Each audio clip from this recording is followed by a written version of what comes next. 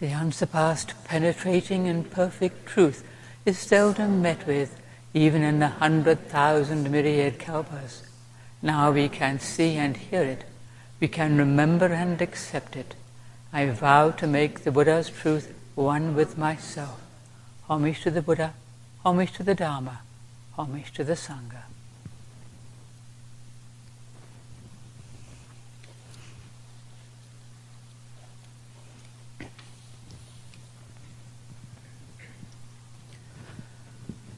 So today we're going to talk about Shantideva's chapter on diligence or viveka, the fourth of the 6 paramitas.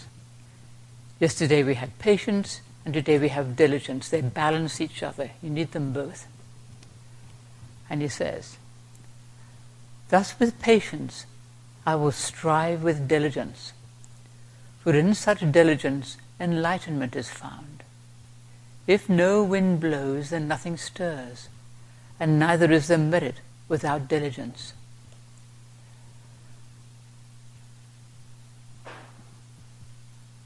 And then he says,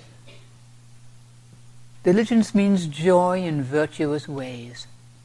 Its contraries have been defined as laziness, an inclination for unwholesomeness, defeatism, and self-contempt. Feeling we're not good enough, that we can't find liberation. It was just an excuse. We don't want to give in to it. Oh, I'm not good enough. Oh, I can't do it. Oh, forget it. A taste for idle pleasure and a craving for repose and sleep. No qualms about the sorrows of samsara. Laziness indeed is born from these. A taste for idle pleasure and a craving for repose and sleep. Well, if we're sick or old, we might feel tired all the time, and this is not what Shantideva means by laziness. What he means is no qualms about the sorrows of samsara. This is much more of an impediment, not seeing the consequences of our indifference, losing the aspiration for enlightenment, for following the way of the Bodhisattva. Or sometimes we don't feel very aspiring, we don't always feel great and filled with vigor all the time. But we still need to nourish our aspiration as best we can, to trust our pure intention to follow the way of the Bodhisattva, never to give up, never to think we can't do it. As Dogen says, of all foolish notions, this is the most foolish of all, thinking we can't do it, because it just novels us from the get-go. So, says Shantideva, reflect on death. Death will swoop on you so swiftly. Gather merit till that moment comes. For even if you then throw off your indolence, what will you do when there is no more time? Oh my goodness, I'm about to die and I haven't done all these things I meant to do. Too late. And then he describes some of the torments of the hells to goad us into making great efforts and not to waste our time. Well, thinking about impermanence is a classic way of helping us to nourish our aspiration. We don't know how much time we have left in this life, no matter how old or young we may be. We just don't know. Nothing's guaranteed. So, to remember, one of these days we will die. And what will we have to take with us then? Only our own good and bad karma, our merit or absence of merit. So he says, take advantage of this human boat, this body. Free yourself from sorrow's mighty stream. This vessel will be later hard to find. The time that you have now, you fool, is not for sleep. Well, you have to bear in mind that Shantideva was mostly talking to himself, to get himself to get on with the training. So it's himself he's calling a fool, it's not us. That's why he's so forceful. Because he's just talking, a lot of this stuff, he's talking to himself, getting himself to do something. What? You still haven't got it? When are you going to do something?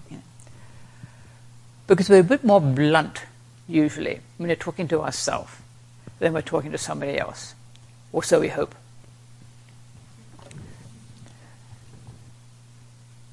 So taking advantage of this human boat and freeing yourself from sorrow's mighty stream. Because this time is not for sleeping and indifference. The time we have now is not for sleep. It doesn't mean straining ourselves excessively, going without sleep and rest when we need it. We need to practice patience as well as diligence. As I said, they balance each other. You can't just be forcing things all the time. But use this precious life well, he says, as opportunity to practice the Dharma and follow the way of the Bodhisattva. Don't waste it, This vessel will be later hard to find, this body. You might not get another human body for some time. You just don't know. It can be a while.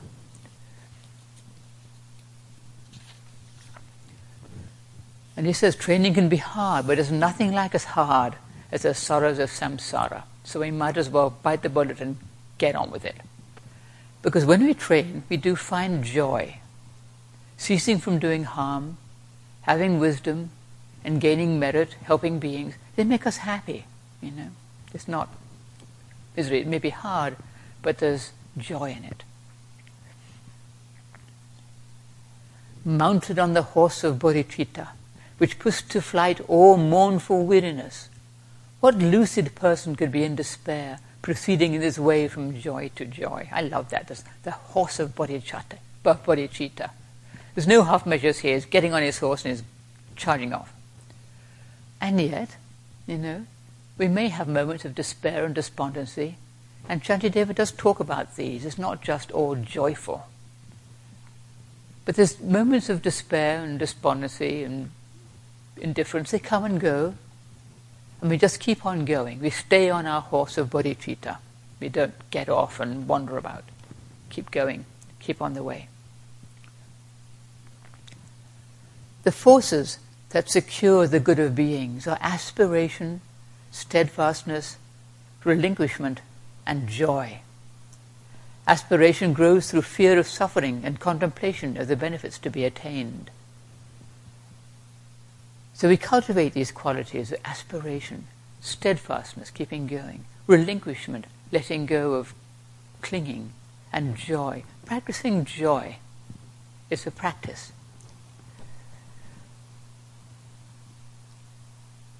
And Shantideva says he's got many faults and he hasn't trained himself or helped other beings, so he's got to make great efforts now because he's wasted a lot of time. So, some of us can relate to this. Aspiration, so the sage asserted, the Buddha, is the root of every kind of virtue. Aspiration's root, in turn, is constant meditation on the fruits of action, the results of our karma, of what we do now. If we sincerely do good, then good will accrue to us. And if we do harm, the knives of misery will cut us down. He talks at length about the knives of misery and all the miseries that come to us if we don't live a good life. And, as he said, it's all right to rest. We don't have to be galloping on our horse of bodhicitta the whole time. We can rest sometimes. If impaired by weakness or fatigue, I'll lay the work aside, the better to resume. But we don't get off our horse. We just slow down sometimes, take some rest, take a break. It's okay because we have patience as well as diligence. And we can trust that we don't have to be striving all the time. Otherwise we just wear ourselves out. And as he says at the end of the chapter, I've left a whole lot out, by the way. Just as flaxen threads waft to and fro, impelled by every breath of wind, so all I do will be achieved, controlled by movements of a joyful heart. And I like this image. It helps to counteract that sense of willful striving that we could think is what he's intending. Just, I've got to do it, I've got to do this, I've got to do it right now. But just the flaxen threads wafting to and fro, impelled by every breath of wind. What's good to do now? Right. It's not mindless and it's not wandering. It's just, what's good to do now? Listening. What's the best thing to do? Impelled by controlled by movements of a joyful heart. What's good to do here? To be still, to consider what's good to do and to do it with joy. A joyful heart.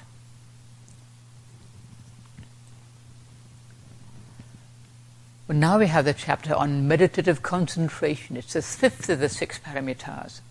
And this is the longest chapter of all. And some of it is related to monastic practice, so I won't go into it at great length. But like all the other chapters, it's full of good advice for all of us.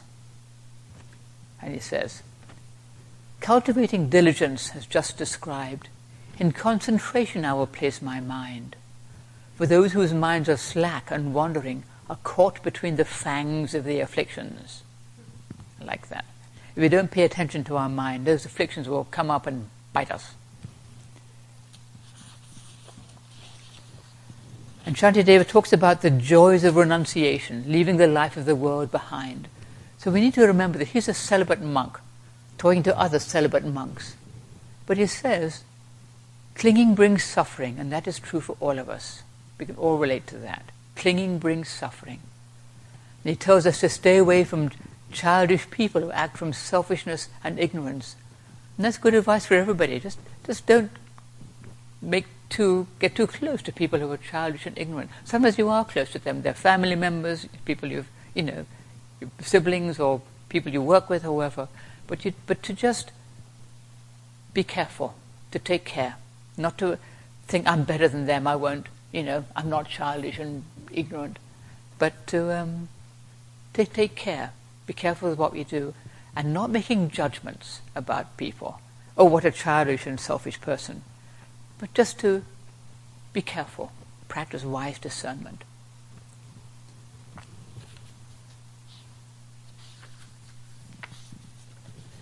Yes, he says, the wise have no attachments. From such cravings, fear and anguish come. And fix this firmly in your understanding.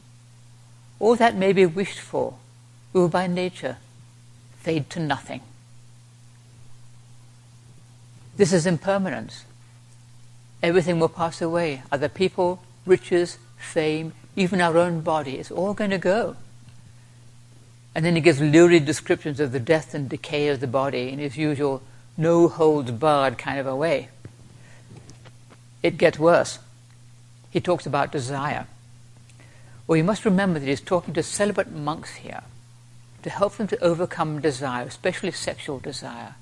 Because these are monks who are they're struggling with desire. So with all of this, no matter what he says, just remember there's a kind and compassionate purpose in all of this. And he says, in this and in the worlds to come, desire is the parent of all woe. Desire brings suffering. But then he says, the object of desire, the pretty person, is just a heap of bones, and it'll die and decay.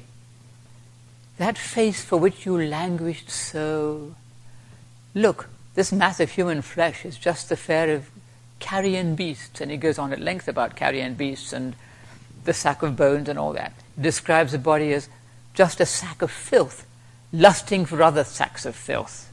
And he goes on at some length, and I won't go into all of it. But if you think he's been blunt before, it ain't nothing to what he's doing now. And all of this is to help people, especially young monks, to see the empty nature of desire. It's not just gratuitous, horrific descriptions of filth and death and decay and so on. And in fact, it's quite traditional. The unattractiveness of the body is a classical subject for meditation. And this is meditative concentration, especially in the Theravada tradition. You may remember Ajahn Chah, who told his monks, young male monks, oh, there's somebody you long for left at home. Ask her to put a little bit of her excrement in a small bottle and put a stopper in and send it to you. And every time you think of her, just open the bottle and take a sniff. Well, you don't need to actually do this. The thought is so revolting that you wouldn't have to follow it through. Just thinking about it is enough to put you off. But I thought it's so classically Ajahn Chah, completely down to earth, kind of like Shantideva. No, messing about. So Shantideva's lurid descriptions are just a skillful means, because sexual desire is an extremely strong force, especially when you're young. And he's applying a very strong and very traditional antidote, just as the Buddha did, and is motivated by compassion, as always, not just being gratuitously gruesome, compassion at the bottom of it. And it's not just lust that causes suffering, it's all kinds of clinging to wealth, possessions, and so on. Where are we? I've lumped over a whole lot of pages here. There we go. They indeed, possessed of many wants, will suffer many troubles, all for very little. They're like the ox that pulls the cart and catches bits of grass along the way. They don't get much, they're just grabbing for sake of such a paltry thing, which isn't rare, which even beasts can find. Tormented by their karma, they destroy this precious human life, so hard to find. This precious life, people ruin it by striving for useless things, because all that we desire is sure to perish, he says, on which account we fall to hellish pain. For what amounts to very little, we must suffer constant and exhausting weariness. People strive so hard to get stuff. We see it all the time, getting stuff. Just surviving is one thing, but getting more and more stuff, it's a pity actually to use this life just getting stuff, because you can't take it with you when you die, and it doesn't make you happy. It might make you a little more comfortable. Being miserable in comfort, as Reverend Marty used to say. So, revolted by our lust and wanting, let us now rejoice in solitude, in places empty of all conflict and defilement, the peace and stillness of the forest. I don't think Shantideva was just talking about a physical forest. I think he's talking about letting go of wanting things, grabbing onto stuff, and living simply. The less you need, the less you want, the less stress you have generally. The peace and stillness of the forest, the peace and stillness of a simple life. Not always easy to have a simple life. And especially, letting go of selfishness. This is the basis of actually relinquishment, letting go of our selfishness. And thinking that we're separate from other beings. There's me and there's everybody else. So he describes meditating upon the sameness of oneself and others, which is a practice that actually we do in our own way. Strive at first to meditate upon the sameness of yourself and others. In joy and sorrow all are equal. Thus be guardian of all as of yourself. Don't just think about yourself. Help everybody. Think of everybody. We're all essentially the same. Seeing others as not separate from oneself. So when they suffer, we suffer too. When we're all rather familiar with this, you can't be happy knowing that it's at the expense of another person. And we talked about this a little the other day. Even a very selfish person who grabs something from someone else can't really enjoy it, There's no peace of mind there. And I think maybe there's something in them that knows, no matter how selfish or deluded they may be, that this isn't actually the right thing to do. This isn't right. I can't really be happy with this. And Shantideva talks about the different parts of the body. They're all distinct. They all have their names and labels and so on. But they're all one body. They're not separate at all. And in the same way, all beings are one. And they're all like me. They want to be happy. We are all one body. And in some ways, we're all pretty much the same. Everybody wants to be happy. Nobody wants suffering. And we all go about it in different ways, some of them more skillful than others. And therefore, I'll dispel the pain of others, for it is simply pain, just like my own. And others I will aid and benefit, for they are living beings like my body. No difference, just the same. We're all one, no separation, so I'll try to help other beings as I try to help myself. We try to help other beings, we also can offer merit to them. That's another thing we do. And offering merit works because we're not separate from other beings. We're all connected. So that's why merit works, because we're all connected together. And we offer merit to somebody, or just wish them well, or offer them a kind word, or think of them with kindness. It's helpful because we're all connected. And conversely, if we think of somebody with hatred or resentment, that kind of cuts us off in more ways than one. But thinking kindly of others, wishing them well, offering merit,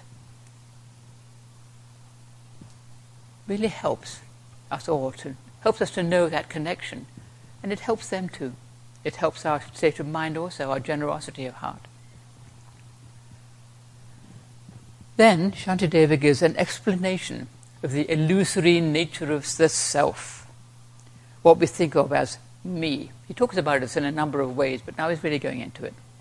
Well, I won't go into it all because it's logical analysis. And for some of us, logical analysis is very helpful, and for some of us, less so.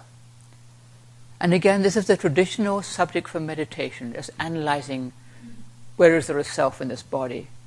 As Rev Master Ji was a young person talking to Dr. Saratisa with his little skeleton. Where is the self? Is it in this arm? Is it in this leg? And so on. And there's a point to all of this. What we think of as our self is not the reality. So, says Shantideva, there's no one to experience pain, for who is there to be its owner? Who owns this pain? Suffering has no possessor. Therefore no distinctions can be made in it. Since pain is pain, it is to be dispelled. What use is there in drawing boundaries? There is still pain. Pain is not saying that suffering doesn't exist. But we don't have to distinguish between our pain and the pain of other beings. It's all one body. So we try to help to dispel all of it, not just our own suffering, and not just the suffering of others, both equally, dissolving that seeming barrier between ourselves and other beings. Pain is pain. It is to be dispelled, no matter whose pain it is. Because sometimes people think of this emptiness, meaning nothing exists, so it doesn't matter what I do. But that's not the thing. That's not what it's about at all. There's still suffering, and we do our best to alleviate it, knowing that the self, or if we think of the self, is not the reality.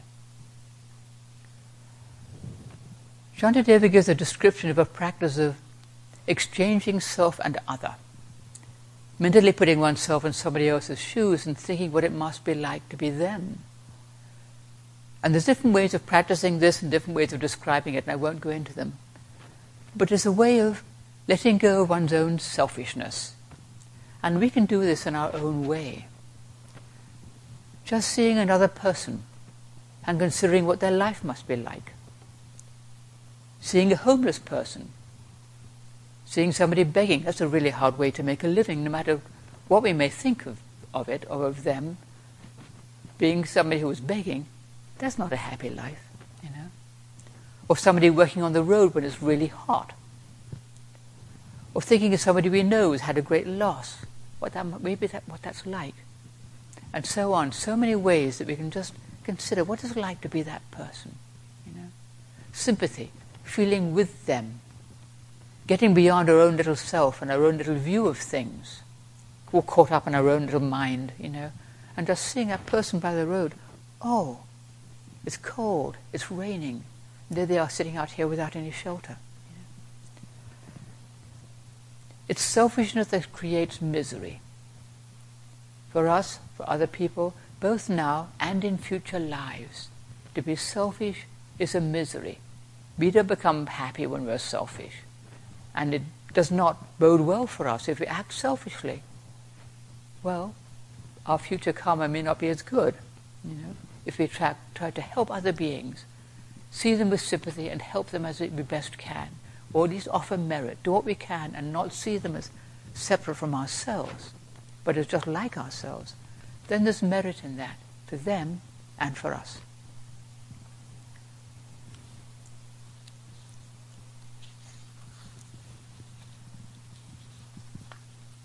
Well, there's one verse that sums up all of this. All the joy the world contains has come through wishing happiness for others, or the misery the world contains has come through wanting pleasure for oneself. In a nutshell, Shantideva is very good at putting things in a nutshell, and that's perfect. I'm going to read it again. All the joy the world contains has come through wishing happiness for others. All the misery the world contains has come through wanting pleasure for oneself.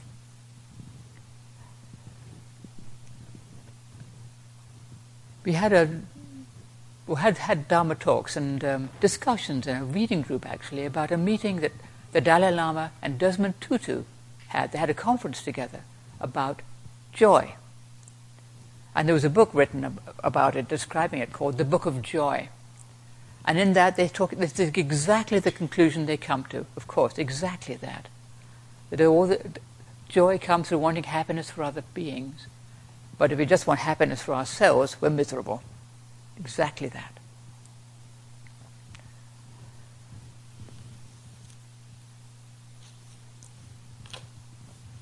All the harm with which this world is rife, all fear and suffering that there is, clinging to the I has caused it. What am I to do with this great demon of selfishness? You know? And he says, to free myself from harm and others from their sufferings, let me give myself to others, loving them as I now love myself.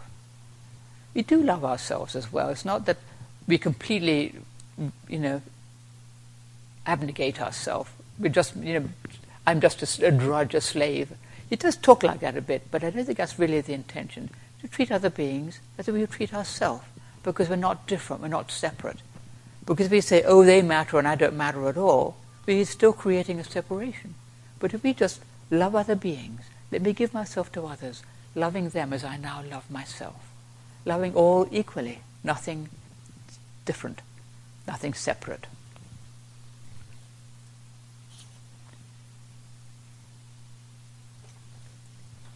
So where are we?